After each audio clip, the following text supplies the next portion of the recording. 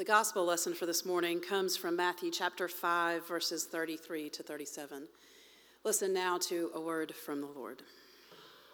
This portion comes from a teaching of Jesus. Just a little insight before we get here.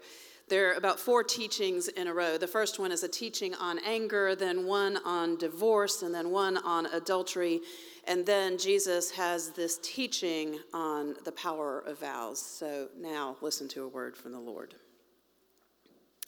Again, you have heard that it was said to those of ancient times, "You shall not swear falsely, but carry out the vows that you have made to the Lord." But I say to you, do not swear at all, either by heaven, for it is the throne of God, or by earth, for it is his footstool, or by Jerusalem, for it is the city of the great King. And do not swear by your head, for you cannot make one hair white or black. Let your word be yes, yes, or no, no. Anything more than this comes from the evil one. This is the word of the Lord. Thanks be to God. The 2 coat racks from the 1928 building had to be completely refurbished and then reinstalled. So now outside of Montgomery Hall, there's a bit of old wood contrasting with the crisp, fresh paint in the Jones building. Inside Montgomery Hall, Keith and Jesse were planning their next project. Out of sight, but not out of earshot, and in the servery, Faye and May, who are sisters, were laughing. The Tuesday's men's breakfast was finished, and once again they were having their debate over which is more powerful to attract a crowd. A healthy biblical discussion or a plate of bacon? As is usually the answer, both. Everything is better with bacon, unless you're a vegetarian. An answer that surely gets the enthusiastic response of our kitchen. However, we were sitting in that in-between space. Maintenance was on one side of us and the cooks were on the other side. And we were reclined on the hallway floor, our backs against the wall. And we could see the faces of hundreds of our flock in 4x6, 5x5, and 5x7 photographs from a year in the life of Idlewild. Taking shape on the wall was a telling of our church's journey of faith over the past year. It was, and it is, an interactive art exhibit. It has yet to find a title, but maybe it is This Is Us. The next time you are passing through that hallway, I'd pray that you would pause and that you'd look in one of those mirror fragments on the wall and make yourself part of the journey. This wall upon which our backs were resting was cool, but it was solid. Howard Thurman, a theologian often critical of the institutional church, wondered what was the word that the religion of Jesus that the institutional church purported would say to the man who had his back against the wall. And Thurman is quoted as saying, "I think what we need to do is we don't need to ask what the world needs, but we need to ask, what makes you come alive? And then we need to go and do that. Because what the world needs is a people who have come alive." We were sitting there in that in-between, but what we knew is that we were working with trees and vines. And we wondered what scripture would best support a visual metaphor of life that grows and flows from the Word of God. We were thinking, what scripture says it best like, trees. We are like trees and vines that reach and stretch out, and we have a canopy that people can hide under the shade, and God grows God's grace in us. Because we knew that in February, which it is February, we were going to be creating a new exhibit, a welcoming and ascending in and out of the children's nursery. And instead of one of those prepackaged, laminated welcome signs, what we wanted was for the family of infants to know that Christian formation, it starts very early at Idlewild. And one of those first marks of formation is our faith and in baptism. So we wanted to call it a milestone, a very visual milestone.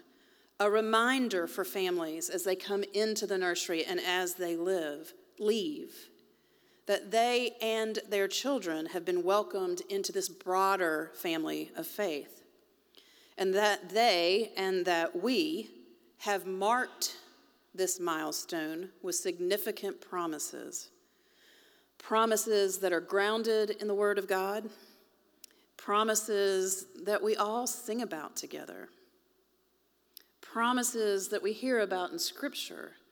So we started bantering back and forth some Scripture verses to use. I am the vine and you are the branches, right? That's a great one. It's overused. Then how about this one? The field is the world and the good seed are the children of the kingdom. Too many words. And then there's that one that we hear all the time. For everything there is a season and a matter for every matter under heaven. I said it wrong. For everything there is a season and a time for every matter under heaven. And we went, again, overused. So wanting to dig a little deeper, we did what we do in the 21st century. We Googled Scripture for trees and vines. And 2 verses from Ezekiel 17 came to the top of the screen. Now, I don't know if they were sponsored by the highest bidder for search engine optimization. That's SEO for those of you who are taking notes. But the Ezekiel passage, verses 5 and 6, got 5 stars. These are verses 5 and 6. Then he took a seed from the land, and he placed it in the fertile soil, a plant by abundant waters, and he set it like a willow twig. It sprouted, and it became a vine, spreading out but low, and its branches turned toward him, and its roots remained where it stood. So it became a vine. It brought forth branches, and it put forth foliage. These verses 5 and 6 that had those 5 stars, well, they are absolutely lovely read out of context. Seed in a fertile soil, a plant by abundant waters, spreading out. Yet, when you read verses 5 and 6 in the greater scope of Ezekiel 17, you quickly learn that these 2 verses are like another prophecy in Ezekiel, the valley of dry bones. So in the 6th century BC, Jerusalem is destroyed. Leaders and people are subject to great horrors. The temple is destroyed and burned. The people are dispersed, some to Babylon, others to Egypt, and some even stay behind in Judah, a small and defeated band of God's chosen people. So these 2 5-star verses out of Ezekiel, verses 5 and 6, they are allegorical poems about 2 eagles and cedar tree clippings that turn into vines. But what these 2 verses describe are the political maneuvering among kings and the eventual exile of the people of God. Their hidden meeting, their message, reveals God's response to manipulative leadership and broken promises. their hidden meaning, their message, is about what happens when people who are grounded in God, when people come untethered and they get lost in exile, an exile of apostasy or apathy. So God tells Ezekiel to prophesy to these people, and this is what Ezekiel says a little bit further in verse 9. Because he despised the oath and broke the covenant, he shall not escape. All the pick of his troops, they shall fall by the sword, and the survivors shall be scattered to every wind. And then you shall know that I the Lord, have spoken. So these were not words of welcome, nor the words of promises and commitments to faith formation that we had envisioned for the wall of the nursery. But it did seem, this trip through Ezekiel 17, like a summary of the human condition, wanting so much to stay connected to God and so confident that we know the way. We make commitments to ourselves, we make commitments to each other, we make promises and we make vows. And yet, like generations before and generations to come, we stray from those promises. And when we stray, we find that exile is not so far away.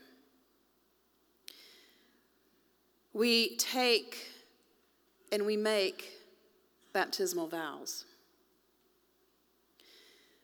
We welcome new members, and we vow friendship and service together. We vow to be committed to Jesus Christ and to be connected to one another, to the city, to our families, and to the world. We don't make and keep those vows so we stay out of exile, but our vows are what tether us to God and help keep us grounded. And when we wander, it's our being rooted in the promises that draw us back in to the fold. So there we were, sitting in that hall over in Montgomery, sitting with our backs against the wall. And what we did is we found some good hope in the lectionary text from Ezekiel today, these verses 21 and 22, that tell us about what God will do. And God says this to us: I myself will take, I will set it, I will break, I will plant, I will produce, I will bear fruit through them, I will cause them to be noble for every kind. For every kind there will be shade and rest. For every kind there will be a nest, a home. And for every kind there will be knowledge that I am God. This is God's yes to us. However far we wander in exile, however far we stray from our promises, God desires our return. If you take your bulletins out and look at the cover of them,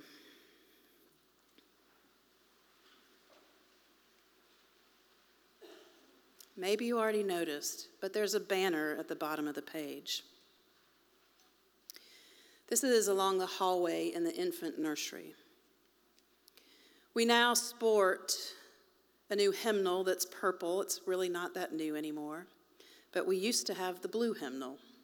We saved a few for art projects, and some of the pages of those old hymnals were stitched together into little books with a green thread that weaves them together.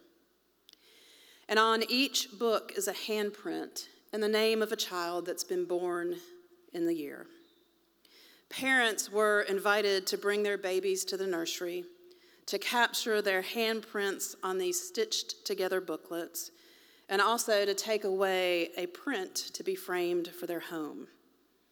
This activity was a reminder of our vows, a reminder of how we are connected, and a reminder of how we are committed not only to Jesus Christ, but to one another. Each of these children will have an opportunity to go through confirmation, to make commitments for themselves about who they believe that Jesus Christ is. And each of their parents will have opportunity after opportunity to have their faith tested when their now sweet little babies arrive into adolescent years. But each of us, we have an opportunity to teach, to coach, and to mentor these children. These are the promises that we make, and this is letting our yes be yes. This is how we are inextricably woven together and rooted together in Christ's work. This is how we know whose we are when we wander. And this is how we know that God always desires our return. To God be all the glory, now and forever. Amen.